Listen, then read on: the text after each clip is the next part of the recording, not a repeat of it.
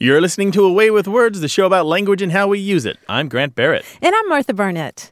A palindrome is a word or a sentence that can be read forwards and backwards, like race car, for example. Spelled the same way both ways. Do you have a favorite palindrome? No, but there used to be a Twitter account called Palindrome Tweet. They stopped tweeting in 2010, but it's still a load of palindromic sentences they have there. Oh, like, cool. cigar, toss it in a can. It is so tragic. And that whole sentence is a palindrome. That's fantastic. Or wonton on salad? Alas, no, not now. Those are good. Yeah, they are. I think my all-time favorite used to be sit on a pan, Otis.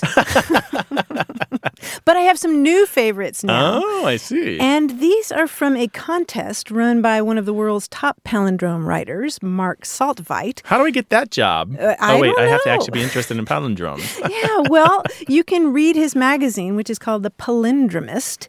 And every year he offers the Oscars of palindromes. And there were a whole lot of categories this year, but I wanted to share a couple of them. These are from the short palindromes category. Okay. And I think you'll appreciate these.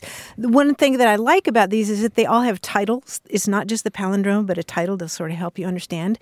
So here's one of the winners. It's Espresso Rescue. That's the title. Had a tonic? Cup of cappuccino. Ta-da! That works, true. right? That's totally what happens with espresso, right? You're like, suddenly I'm alive! Totally, for me. But here's my favorite. This one is called Election Dilemma. Okay. No one to vote no on. No one to vote no on. Right? Yeah, how many elections has that absolutely been true? Every election. I don't want to vote yes. I want to vote you suckers out. Let's leave the chair empty for a while. Well, I have lots more palindromes to share, but I will do that later in the show. And in the meantime, we'd love to hear your stories and thoughts and comments about language. Call us 877-929-9673 or send your questions about language to words@waywardradio.org. Hi, you have a way with words. Hi, Martha. It's Adriana Glover calling from Chula Vista, California. Welcome to the show. How you doing there? Yeah, what's going on in Chula Vista? So a little bit of background. I'm Mexican, fluent in English and Spanish. My husband is Creole, and I sort of not very diligently am attempting to raise my daughter bilingual. So I didn't really expose her to, 100% Spanish like some parents do. She was around it, but not 100%. So now she's in dual immersion school, and recently I kind of had a moment where I'm like, oh my gosh, I think she actually might start being bilingual. And so what happened was, usually when somebody, thinks in English, they'll like hurt themselves or drop something and they'll say, oh, or they'll say, and so my daughter dropped something and she said, ay. And I'm like, that's what I say when I'm thinking in Spanish. So I didn't know if there was something to that, to say I and E, when you drop something or make a mistake versus O and which is what I guess somebody would say in English. We could probably kind of predict the future for your daughter if she continues in this school. She probably will never be perfectly bilingual in both languages unless she gets complete immersion in both languages for long periods of time.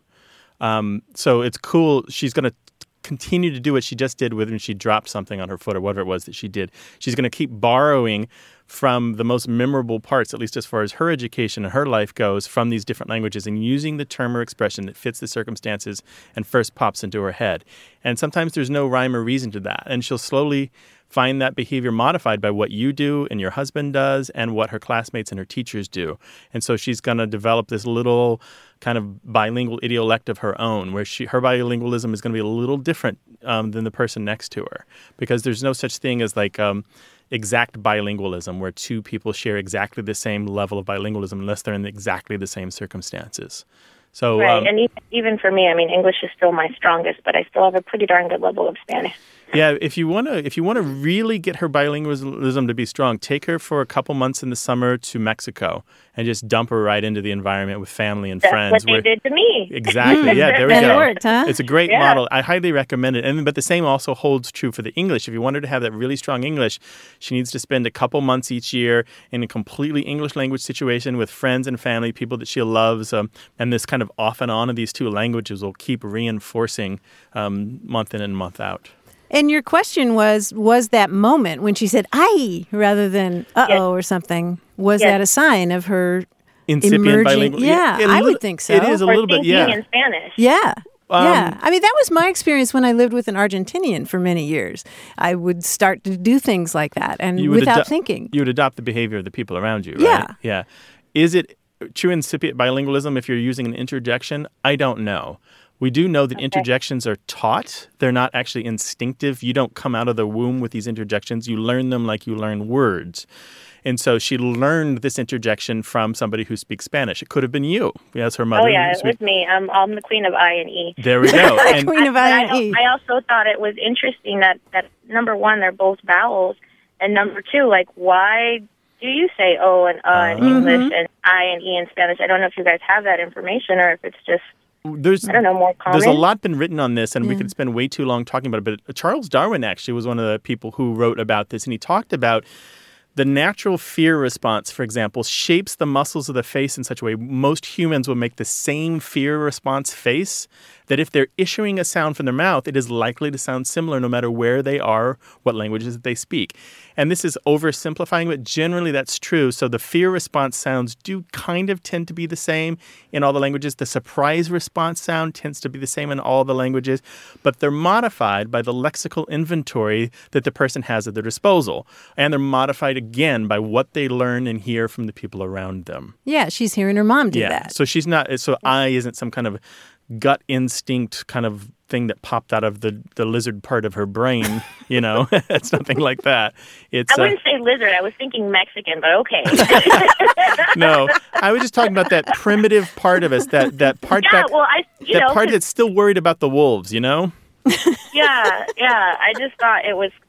I mean, I was very pleased with it. I was very excited that she was, because you have a split second to make a sound like that when you drop something or when something doesn't go your way. So I was very happy to see that it wasn't just, mommy wants me to translate red into rojo now, Exactly. Right. And that's a really nice moment. I mean, it reminds me of the moment when they first learned to read. My son went through this, and the utter delight my wife and I had when my son just started to learn, was reading because he wanted to. And you're like, oh, yes, it's working. It's working.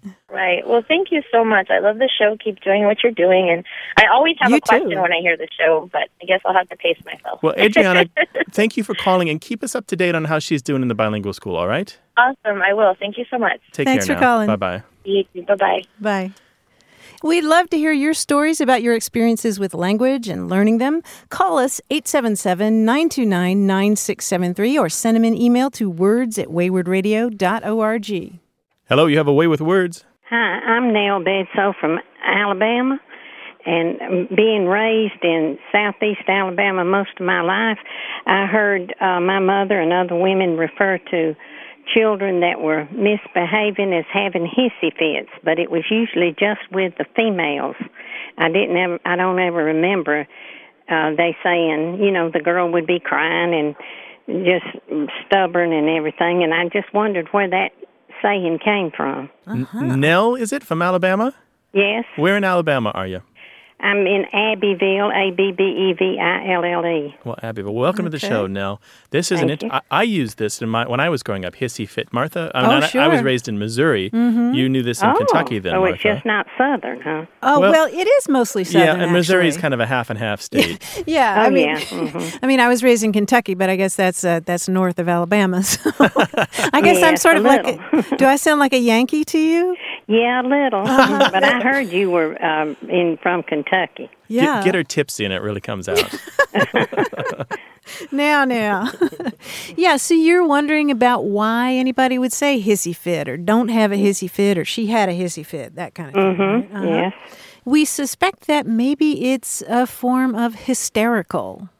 Oh. So a hysterical fit. Yeah. Crying and the women ranting always have that, don't they? The women?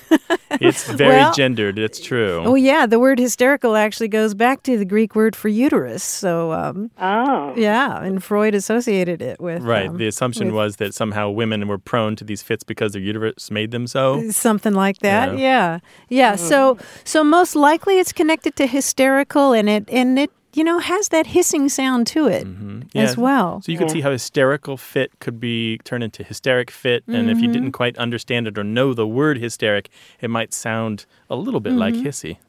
Well, I listen to the radio a lot. And on one of the talk radio shows that I listen to, they are advertising in a town about 30 miles away from me, a town a lot larger than what I live, and they called it the Hissy Fit Boutique. It was just one word, and it's a boutique down there. And I thought, well, I've got to call, Mm-hmm.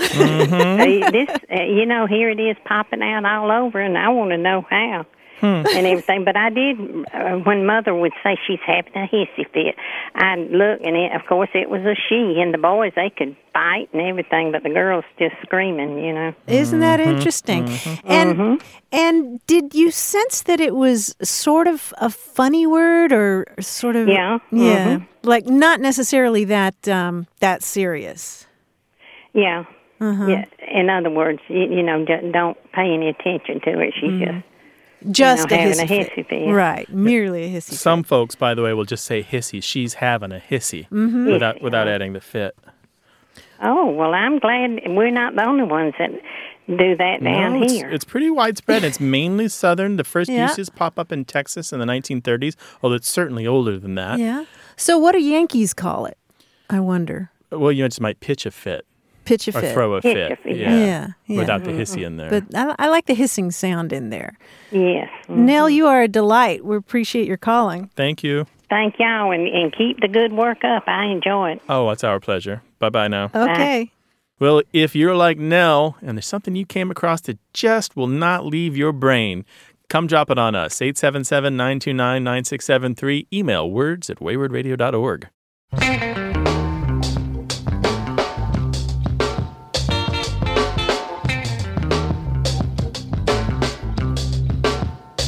We were talking earlier about palindromes, and there are also word unit palindromes. What's that? A word That's when all the words read back and forth rather than just the letters. Ah, Do you know I see. what For example, here's one called Cold Feet at the Altar. Say I do? What do I do? What do I say? Ah, if you read that backward, right. word by word, it works the same way. We talk about more than palindromes on this show. Anything related to language, linguistics, speaking, and writing, give us a call, 877-929-9673, or send an email to words@waywardradio.org. How is the language that your family uses connected to the larger history of English? Find out as A Way with Words continues.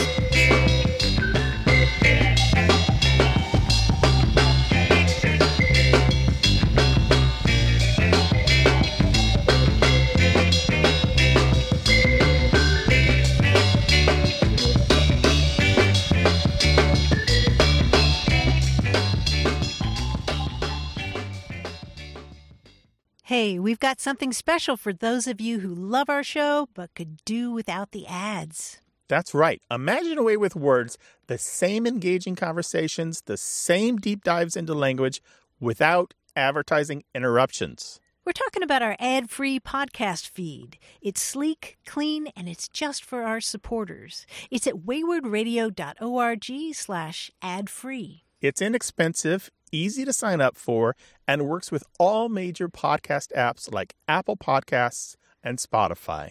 It's an affordable way to support the show and get a seamless listening experience. And if you're feeling generous, why not give a subscription to another A Way with Words fan? That's waywardradio.org/ad-free. Sign up today. Your support means the world. waywardradio.org/ad-free. Thank you. You're listening to A Way with Words, the show about language and how we use it. I'm Grant Barrett. And I'm Martha Barnett, and joining us on the line from New York City is our quiz guy, John Chinesky. Hello. Hey, John. Hello, John Grant Chinesky. and Martha. Here What's up, I am. buddy? Yeah, here in New York City. Did you guys see Frozen? Yes, I did. Yeah. No, I haven't seen it yet. Yeah, the Disney you movie. should see it. Yeah, I really liked it a lot. It was great. The music was fantastic. I actually met the composers, Bobby Lopez and Kristen Anderson Lopez, the other nice. day. Yeah, they're super great. I liked the song "Fixer Upper." Do you remember that song, Grant? Fixer No. Upper? How does it go? He's a bit of a fixer-upper. It's when the Yes, trolls that's right. are trying to fix up Anna and Kristoff because they're sort of his parents, and they're sort of trying to they extol his bad virtues 'Cause they're and say, trolls. what the trolls say. They say how he smells and how he looks to this and to that, and they say, well, maybe the way to fix him is to fix him up with you. which is great. It's just a sweet song. Now, it occurred to me that maybe they might have better luck if they had stressed other kinds of things that Christoph could have been. That's sort of going around a ways to find a concept for a puzzle, but here it is. Instead of a fixer-upper, maybe he's played a key defensive position on the Kingdom of Arundel's baseball team. He's a bit of a center fielder. Maybe that would have worked better. Okay. So, 2 words, each one ends in ER. Okay, that's what I Yeah. need to There we hear. go. That's why I went all out and called this puzzle Blanker Blanker. Okay, there we Not go. fixer-upper, but Blanker Blanker. Okay, here's our first one.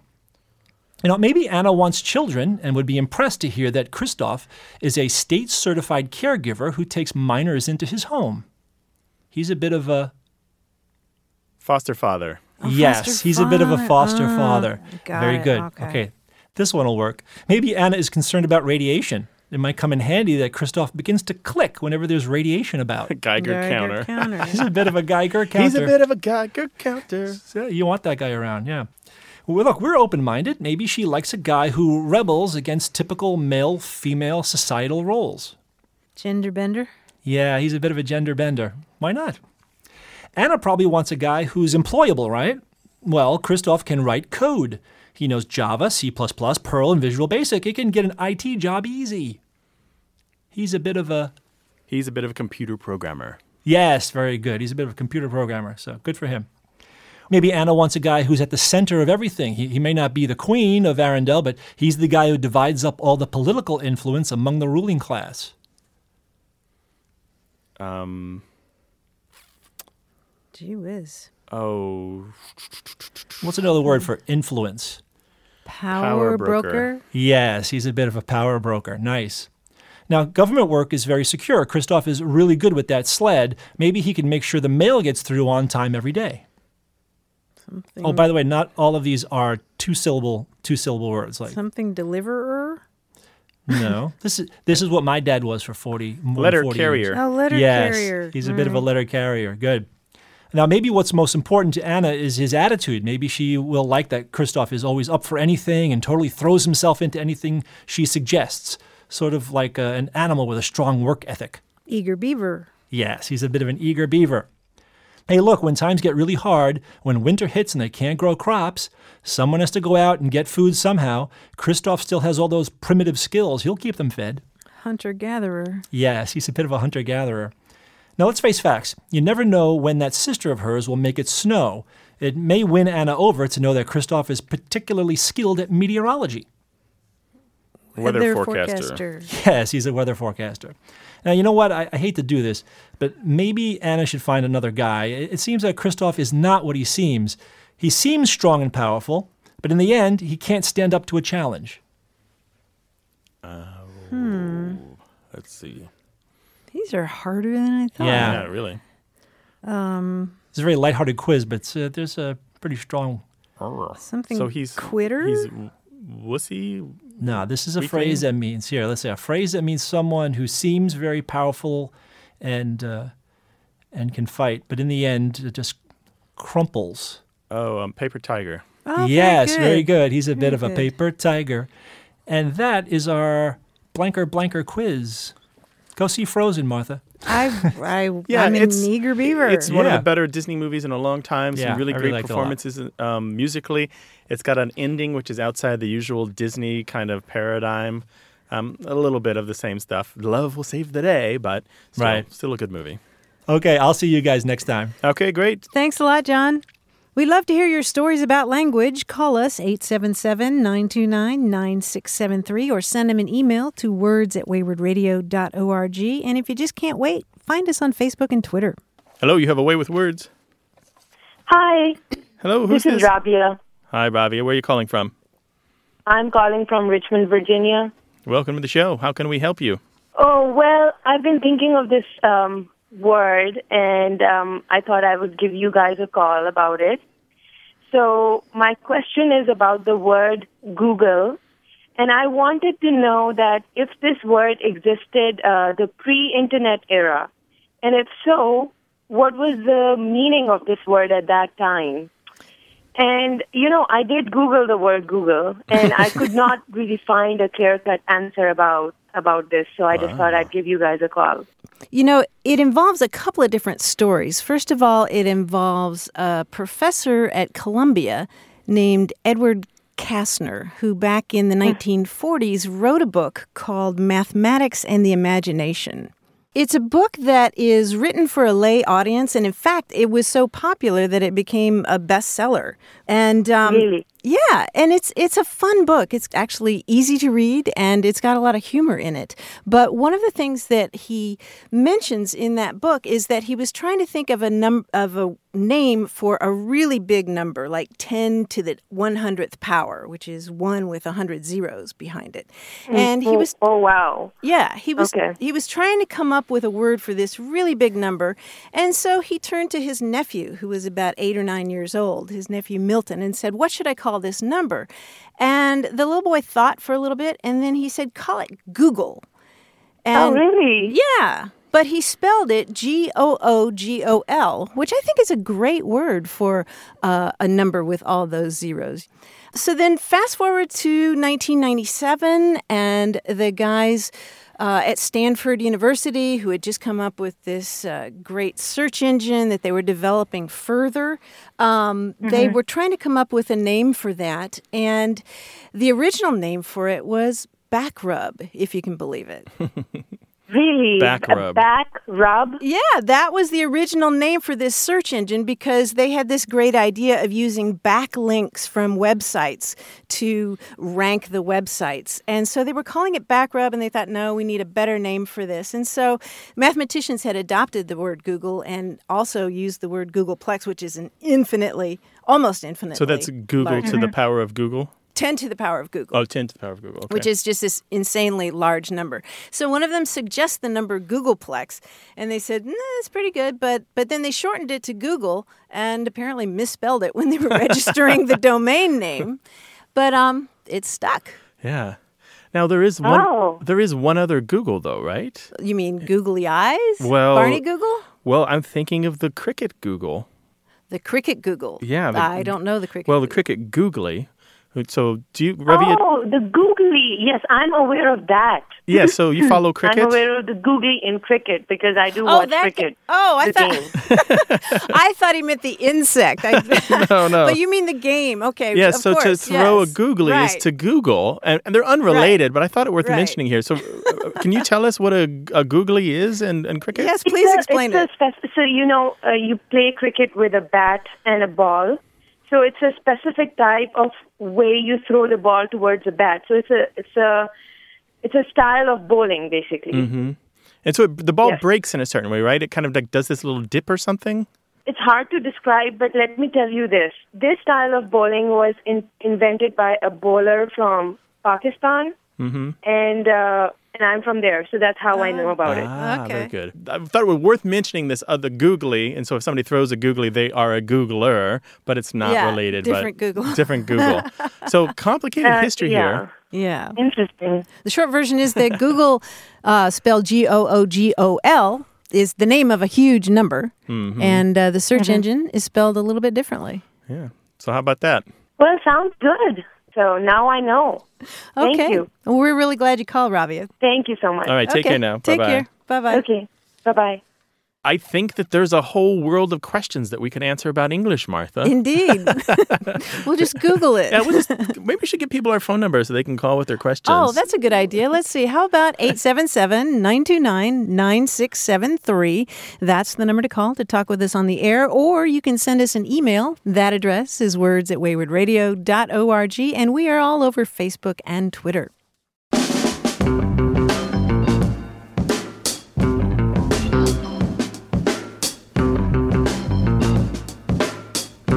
Here's another winning palindrome from the contest run by The Palindromist. The Palindromist. The magazine at palindromist.org.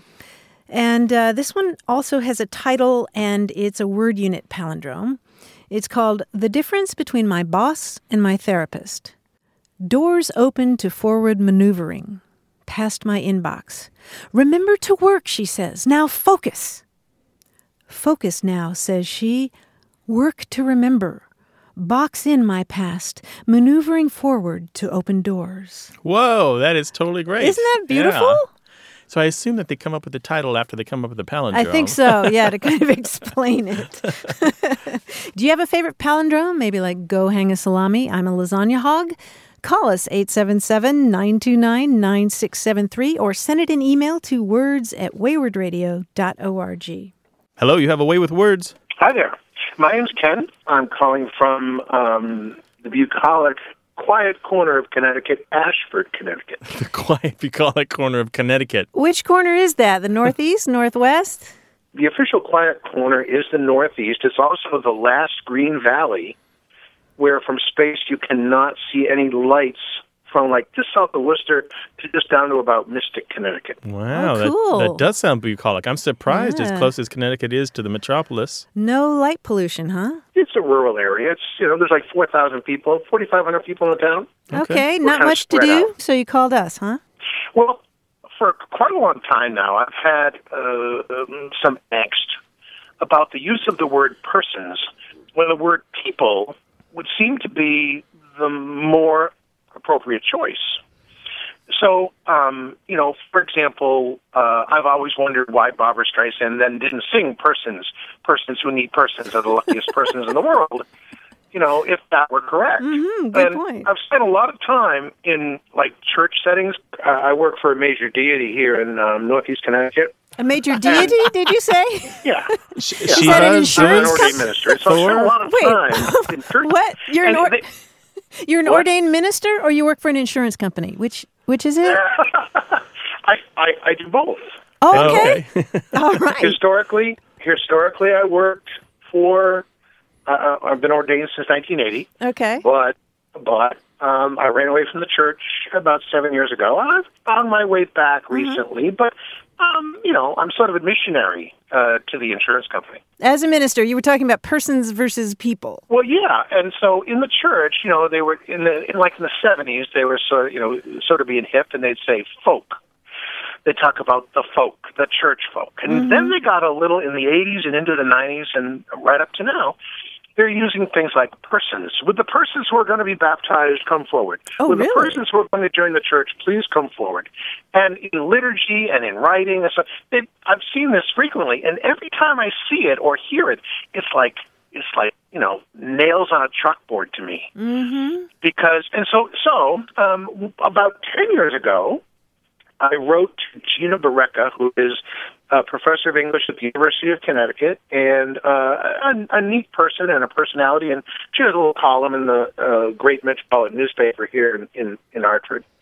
And I said to her, Gina, what's up with this persons versus people thing? And all she did was write back saying, if persons were correct, the Constitution would begin, we the persons.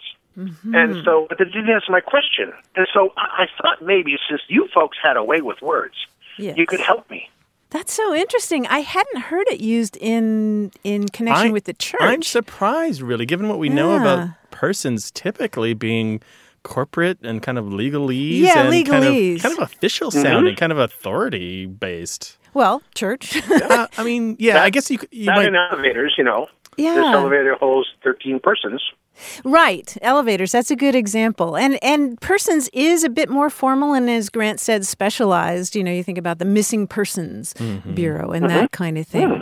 But otherwise, people is a much more natural use, I think. There was a quote-unquote rule that was floating around for a while that said that if you could count the number of people in the group, then you should use persons if it's a really small number. Like there are 5 persons at the bus stop. But that was a manufactured rule that was rarely embraced and probably never really caught on. Yeah, it's one of those things that has to do with just the native ear and the feel, and I'm completely with you on this, Ken. The adaptation of the legalese, I think, is a piece of it, as I've come to understand it. But another thing, to me, it just sounds snooty. I don't know. It just sounds a little stuffy, Yeah, a little bit too lofty for the context. So, Ken, I think that you should stand up in the middle of a service and just say, you know what? Moses didn't say, let my persons go. Right? I think that would work. let my persons go. Yes, into this bucolic valley that you just Yes.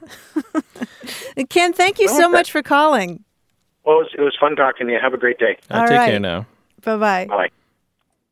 Do you have a linguistic bee in your bonnet? Give us a call, 877-929-9673, or send your questions and comments about language to words@waywardradio.org.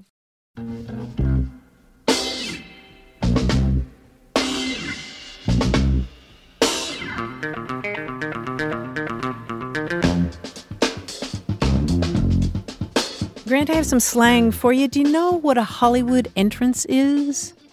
Is this where you do like Kramer on Seinfeld and slam open the door and stand there for a second to make sure everyone's looking? That's a good guess, and it's not Jennifer Lawrence going up the stairs. A Hollywood entrance is something that squeeze freaks would talk about. Does that help? Squeeze freaks? Squeeze Nope, that freaks. makes it even more mysterious. Okay. I have no idea. These two bits of slang are from a fantastic article by Burkhard Bilger on extreme cavers. That's a made-up name, right? No, I've met him before. Oh, okay. Extreme cavers. Yes, he's a writer for The New Yorker, and there is an absolutely fantastic article, and you can read it online. And a Hollywood entrance is the kind of entrance to a cave that looks like something like maybe from the King Kong movie. Okay. Mammoth Cave in Kentucky has a Hollywood entrance. It's really big, as opposed to a little bitty one someplace Right, that like you have to... a cleft that you almost can't find. Right, yeah. covered with brush and all that. A Hollywood entrance. And squeeze freaks are extreme cavers who really like going through those narrow passages. Oh, wow. Isn't that great? I did that once when I was in college in Missouri, and I don't think I ever want to repeat it again. It's scary, right? I don't think I could, given my new girth. I thought maybe once you explained that it was related to caving, the first thing that came to mind that maybe it was a bunch of people abseiling down all at once, down and descending down into a cave, just like rapidly descending together, just like they do in movies. It's always like the team's in perfect sync, and they all come down, and they leap off the rope, and the guns are at the ready, and they go after the bad guy.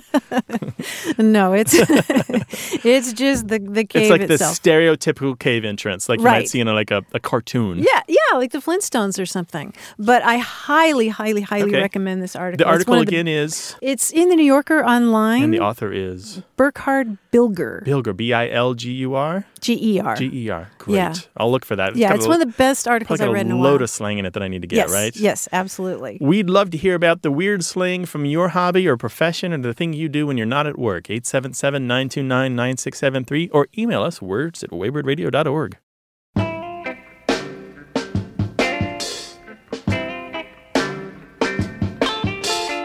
More stories about what we say, how we say it, and why we say it. Stay tuned.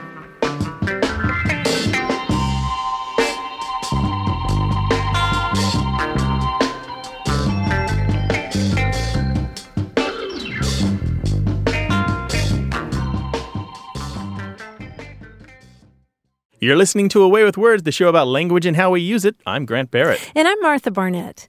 Every once in a while, we have a call that just opens the floodgates, and we get all kinds of emails in response to it, all kinds of... What did I do now? What was it? No. You can rest assured that it wasn't you this time, Grant.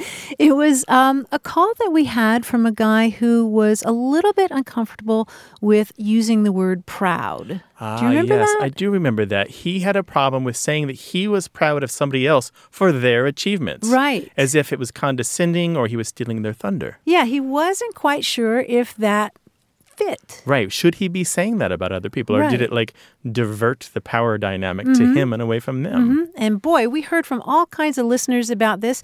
Celia Morris wrote to say, the man who called in about having difficulty saying I'm proud of you is my new hero. I know exactly what he means. I can't bring myself to say I'm proud of you either. It seems to make the situation about me rather than you. And Julianne Sands wrote, I was taught that saying I'm proud of you was almost impolite. It insinuates that I am judge and jury. The correct delivery would be, you should be very proud of yourself. And Pat Colston from Danbury, Connecticut wrote to say that maybe we should say something like, I'm so thrilled that you and your work are recognized, or you have every right to feel proud of what you've accomplished. Right. She turns the pride back onto the person who did the thing. Yeah. Very and good. so now I'm thinking, it always felt a little strange to me, but so many people responded to that. And did with they all those tend to kinds go in that direction? They all kind of concurred that saying that you were proud of somebody, there was something wrong with that. Not everybody, but I would say the majority of people did. Interesting. Yeah. Well, we'll still take your calls and your emails about whether or not you can actually say you're proud of someone without sounding condescending. Give us a call, 877-929-9673. And, we talk about all things related to language here. Call us or email with those, too. words@waywardradio.org. Hello, you have a way with words. Hi, this is Vince from Dallas. Hey, Vince. Hey, what's up? How y'all doing? Good enough. Good enough. You? Doing well. Well, I had this roommate who was Chinese, and, I'd always hear him talking on the phone with his mom, and, they spoke Mandarin. And also I had this guy that lived across the hall from us. He spoke Cantonese. When they spoke to each other, they spoke in English. So I asked different people about that, and, they're saying it's different dialects of Chinese or whatever. So what's the difference between a dialect and, like, a completely different language? When we talk about Chinese, it's actually kind of a mistake. We talk about it as if it's one language. And really what you've got is a lot of languages and dialects in the same geographic region, some which are completely not mutually intelligible. They just do not, speakers of them do not understand each other. And others where there's some mutual intelligibility because they're adjacent to each other and they haven't changed that much over time. But they share a writing system. The writing system was kind of foisted upon these languages throughout the country. So even languages that aren't all that well suited to the Chinese script use it. And this is the problem when we talk about Chinese dialects. Some of them are utterly different. They're systematically, syntactically, morphologically different. And some of them are very similar. They'll have 30, 40% shared vocabulary, same kind of syntax, da-da-da-da-da. And that would explain why your friend and the guy across the hall didn't understand each other. Okay.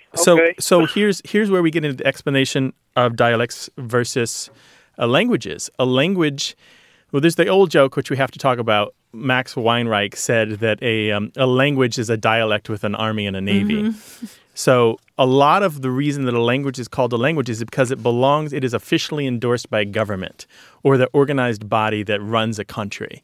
And so it has nationalism at the base of it. It has geopolitical power or boundaries to it, and it's things that have nothing whatsoever to do with linguistics. It's about the social forces which promote that particular variety, which might be a better term than dialect, promote that language variety to the fore so that it's taught in the schools, used in government discourse and in the government papers. And that's what makes it a language. A language is, in many ways, a political term and not so much a linguistic term or a technical term. Yeah, I mean, think about English. You have American English, Australian English, Irish English. And yet, some people might argue that English is really just a dialect of German. Mm-hmm. Right? And maybe it's just kind of got too big for its britches because it now belongs to these other countries. Dialect, big dialect. And so a lot of it is about your perspective. It's kind of like talking about when does the day end and the night begin? That's a great analogy. What does dusk look like? I mean, dusk is indefinable. I can't really I know that I'm in the middle of dusk, but I couldn't tell you when it started or when it ended. Is it when the stars come out that it ends, or does it begin when the sun goes below the horizon? It's kind of hard to say. So a language versus dialect, what is the gradation? How much intelligibility does there need to be between two varieties so that they can be called dialects? And if they are dialects, which one's the superior dialect? Which one is the parent? What do you think about that? That's a lot more thorough explanation than I've ever been given. Let me recommend a resource to you that will explain this in kind of academic terms, but you seem like you probably get it. There's a website we refer to often on the show called Language Log. It's where a lot of really top linguists from around the world contribute their thoughts on current language development and current study of that they're doing and their peers are doing. And there's a fellow by the name of Victor Mayer, M-A-I-R, who he knows a great deal about Asian languages and about English, and I even think some German. And he often writes on Language Log about these very issues, about the politics of Chinese and the way Chinese people speak English and English people speak Chinese and translating back and forth and the different kind of problems that you encounter. Look for his name, Victor Mayer, M-A-I-R, on Language Log, and just kind of browse his posts on Chinese, and I think you'll really start to understand some of what we were talking about here today. Thank y'all so much. Y'all did a great job. Our pleasure, Vince. Thank you for a really interesting question. Yeah, I mean, great question. The answers only come when somebody asks us something really kind of revealing about language as a whole. Say hi to your roommate. Yeah. Okay. All right, take care now. All right. Thanks, Ben. All right, bye-bye. Yo, bye. We want to hear your thoughts and stories about language. Call us at 877-929-9673 or send those emails to words@waywardradio.org.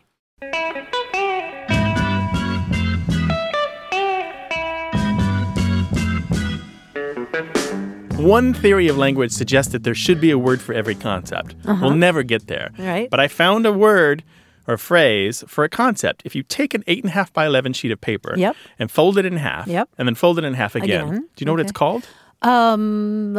Folded piece of paper. Well, a quarter fold, maybe. But it's also called a French fold, which I did not know. French fold. Yeah, and I don't know why. Oh, I thought that would be how you make your bed or something. French fold. Yeah. Well, French, usually in English, when we have terms with the word French, it's usually naughty, except for French dry cleaning. Right. Or the other people's, Yeah, other people's, but it's called a French fold. So that's a quarter folded sheet of paper. Who knew? Yeah, who knew that? What did you just learn that you want to share with everybody? 877-929-9673. Email words@waywardradio.org. Hello, you have a Way with Words? Hi, this is Susan from San Antonio, Texas. Hi, Susan. Welcome to the show. Hello, Susan. What's cooking? Hello. How you doing? Good. What can we help you with? So I am a chemistry professor, and I frequently encounter a compound called phthalate, which is spelled PHTHALATE, and it has a lot of related compounds, things like phthalic acid, phenolphthalein, and naphthalene. And this is the first time I'd encountered a word that has PHTH right next to each other. So I was wondering if you could tell me where that came from, or if there are other words that have that combination. Ooh. Yes, there sure are. I mean, part of what you're dealing with there is that so many words in chemistry come from ancient Greek, right? There are actually several words, a handful of words in English that have that same PH-TH combination. I don't know if you wear glasses, but if you did, you got them from your ophthalmologist, right? Oh, that's true, yeah. Yeah, it's just not that uncommon in ancient Greek to have the PH-TH right next to each other. It's the letters phi or phi, like in Phi Beta Kappa, and theta, which is, the oval with the line across it. Phi and theta. Yeah. You have, in English, ophthalmologist. You have, actually, the Greek word for leather is diphthera, which gave us the word diphtheria. Diphtheria is the way you pronounce it, because part of the characteristics of that disease is that you get sort of a leathery membrane in your throat. So diphtheria comes from the Greek word for leather. And then in linguistics, we have diphthong, which is from Greek words that mean two voices. Two voices. Yeah. So, Susan, what words are you encountering it in? There's a class of compounds that are called phthalates. Phthalates, okay. Mm-hmm. And what do you use? It's kind of at the beginning of the word. What are they known for? What are their primary properties? What would we know about them as non-specialists? My guess is that the original name that it came from was naphthalene. And naphthalene is a compound that was you can isolate from oil and gas, but it's the compound that's in mothballs. Okay. Sure, yeah. Right. That's where people might know it from, yeah. Yeah, so that puts us on another path. We know that naphtha's got some roots in a variety of ancient languages related to tar, bitumen, things like that, black sticky substances, and goes back probably as far back as the written record goes, right? Yep, related, way back. Because it was one of those things that was recorded, and remember that the first writing isn't love letters, it's inventories. Inventories of supplies. Right. So it goes way, way back there. And that's pretty cool that we've got this root in modern English words that goes back thousands of years. Thousands, yes. Now, one of the questions our students often have is how you pronounce that, because sometimes people just abbreviate the PH as a P. So they would say naphthalene as opposed to naphthalene. Yeah, I could see people easily leaving out that H. Yeah. Yeah. Just like an amphitheater instead of amphitheater. Yeah. That one's gaining ground, so I wouldn't be too much of a stickler about it. All right, cool, Susan. Drop us a line sometime, all right? Thank you. Helium, neon, and argon walk into a bar, and the bartender says, "Hey, we don't serve noble gases here." They show no reaction. Terrible stuff. Oh, terrible. Terrible. I'm sure there's more. You look like you have more. A neutron walks into a bar, orders a gin and tonic, and asks the bartender, how much? The bartender replies, for you, no charge. Oh, gosh. Terrible stuff. 877-929-9673. Email words@waywardradio.org.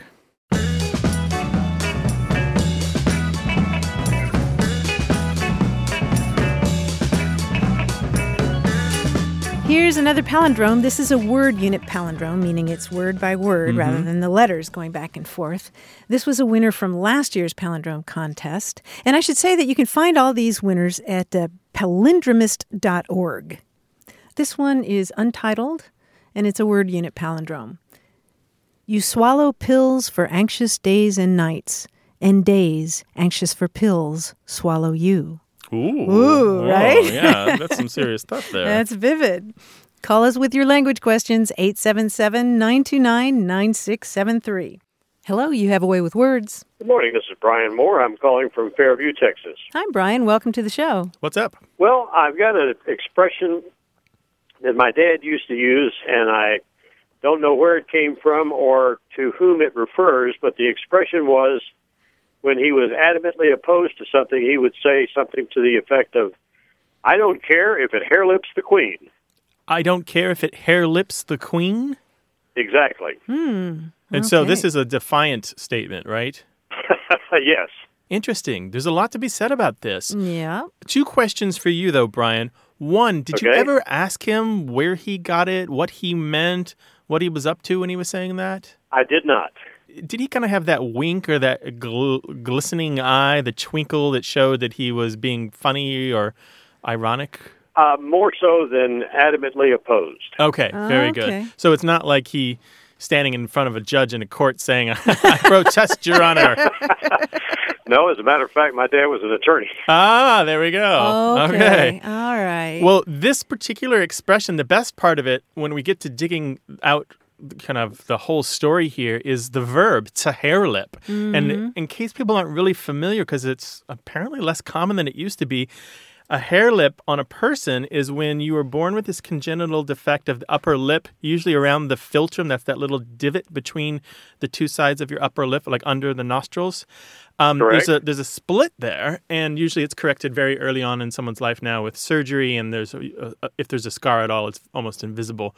But it looks just like the split lip of the hare, the animal, the little bunny-like creature with the long ears and the fluffy tail that eats grass. Right, so it's H-A-R-E rather than H-A-I-R. I've never actually connected that congenital defect with an actual animal's lip. Yeah, and the story about why they call it a hare lip, besides it looks like that, well, not the story, but part of the thing is there used to be a superstition in Ireland and some other countries that if a woman who was pregnant saw a hare out and about, that she was more likely to have a child with a hare lip. And in some places, if a woman saw any kind of animal, her child was likely to be born looking like that animal. So stay away from the horses, I guess. And so what we find then that this is associated with also a little bit with the devil and some other superstitions. The hare was known as an animal that brought bad fortune. And it's kind of the opposite of the lucky rabbit's foot, which is really interesting to me. And so over time, the hare has just generally taken on this kind of negative aspect. So when you talk about hair lipping somebody, you are wishing them ill will. You're wishing that they have this physical defect on their body. But it's not just the Queen who got this message. I mean, I've got you can dig this out for yourself, but hair lips the president, hair lips every dog in Texas, hair lips every cow in Texas, hair lips the state of Texas, hair lips the Pope, hair lips the nation, hair lips the governor, hair lips all of Arkansas, hair lips the whole county, hair lips the South, hair lips everybody from here to Georgia, and hair lips all the cats in Grimes County, wherever that is. And Charles Augustus Lindbergh and Franklin Delano Roosevelt, and I don't care if it hair lips the world. There's another one I've seen. So this is a notion of defiance, which I'm going to do this regardless of what the consequences for other people or somebody important or somebody august. Yeah. And you'll notice here that in the list that we read out, there's definitely a Southern kind of, a Southern notion to this. It's very colorful. Much a Southern American term. This is not the kind of thing that is all all that common in the North. Well, we should point out, too, that many dictionaries will tell you that the term hair lip itself is offensive or somewhat offensive. Right, yeah, exactly. Right. Well, I got to tell you, Brian, that's everything I've got on hair lips whoever, Brian. As Martha noted, though, it's not the most sensitive of expressions because this is, we try to be fair and nice about such things, so... Obviously. Be careful with it. it. And I don't think he ever used it with any animus at all. I think it was just a funny expression that was part of his background. Mm-hmm. Very colorful. Brian, thank you so much for calling. Well, thank you all so much. I really enjoy your show, and I'm glad to see that someone has picked up the gauntlet after John Ciardi's absence from NPR. Oh, he was my inspiration back in the day. I loved listening to him. Mine as well. Thanks, Brian. Well. Well, Brian, good words to you. I'm John Ciardi. Thanks, and you too. Great success. Bye-bye. Bye-bye. Bye-bye. Well, we love those colorful expressions from the South, don't we, Grant? We love colorful expressions from anywhere. That's true. Well, we'd love to hear yours. Call us 877-929-9673 or send it to us in email. The address is words@waywardradio.org. Things have come to a pretty pass. That's all for today's broadcast, but don't wait till next week to chat with us on Facebook and Twitter, and you can find us on iTunes or SoundCloud. Check out our website, too, at waywardradio.org, where you'll find a dictionary, a newsletter, mobile apps, and a discussion forum, and you can listen to hundreds of past episodes for free. You can leave us a message anytime at 877-929-9673. Share your family stories about language, or ask us to resolve language disputes at home, work, or in school. You can email us, too. That address is words@waywardradio.org. Our senior producer is Stephanie Levine. The show is directed and edited this week by Tim Felton. We have production help from James Ramsey. A Way with Words is independently produced and distributed by Wayward Inc., a nonprofit supported by listeners and organizations who believe in lifelong learning and better human communication. This show is coming to you from the Track Recording Center at Studio West in San Diego, California. Thanks for listening. I'm Martha Barnett. And I'm Grant Barrett. So long. Bye-bye. And I like tomato, potato, potato, tomato, tomato. Let's call the whole thing off.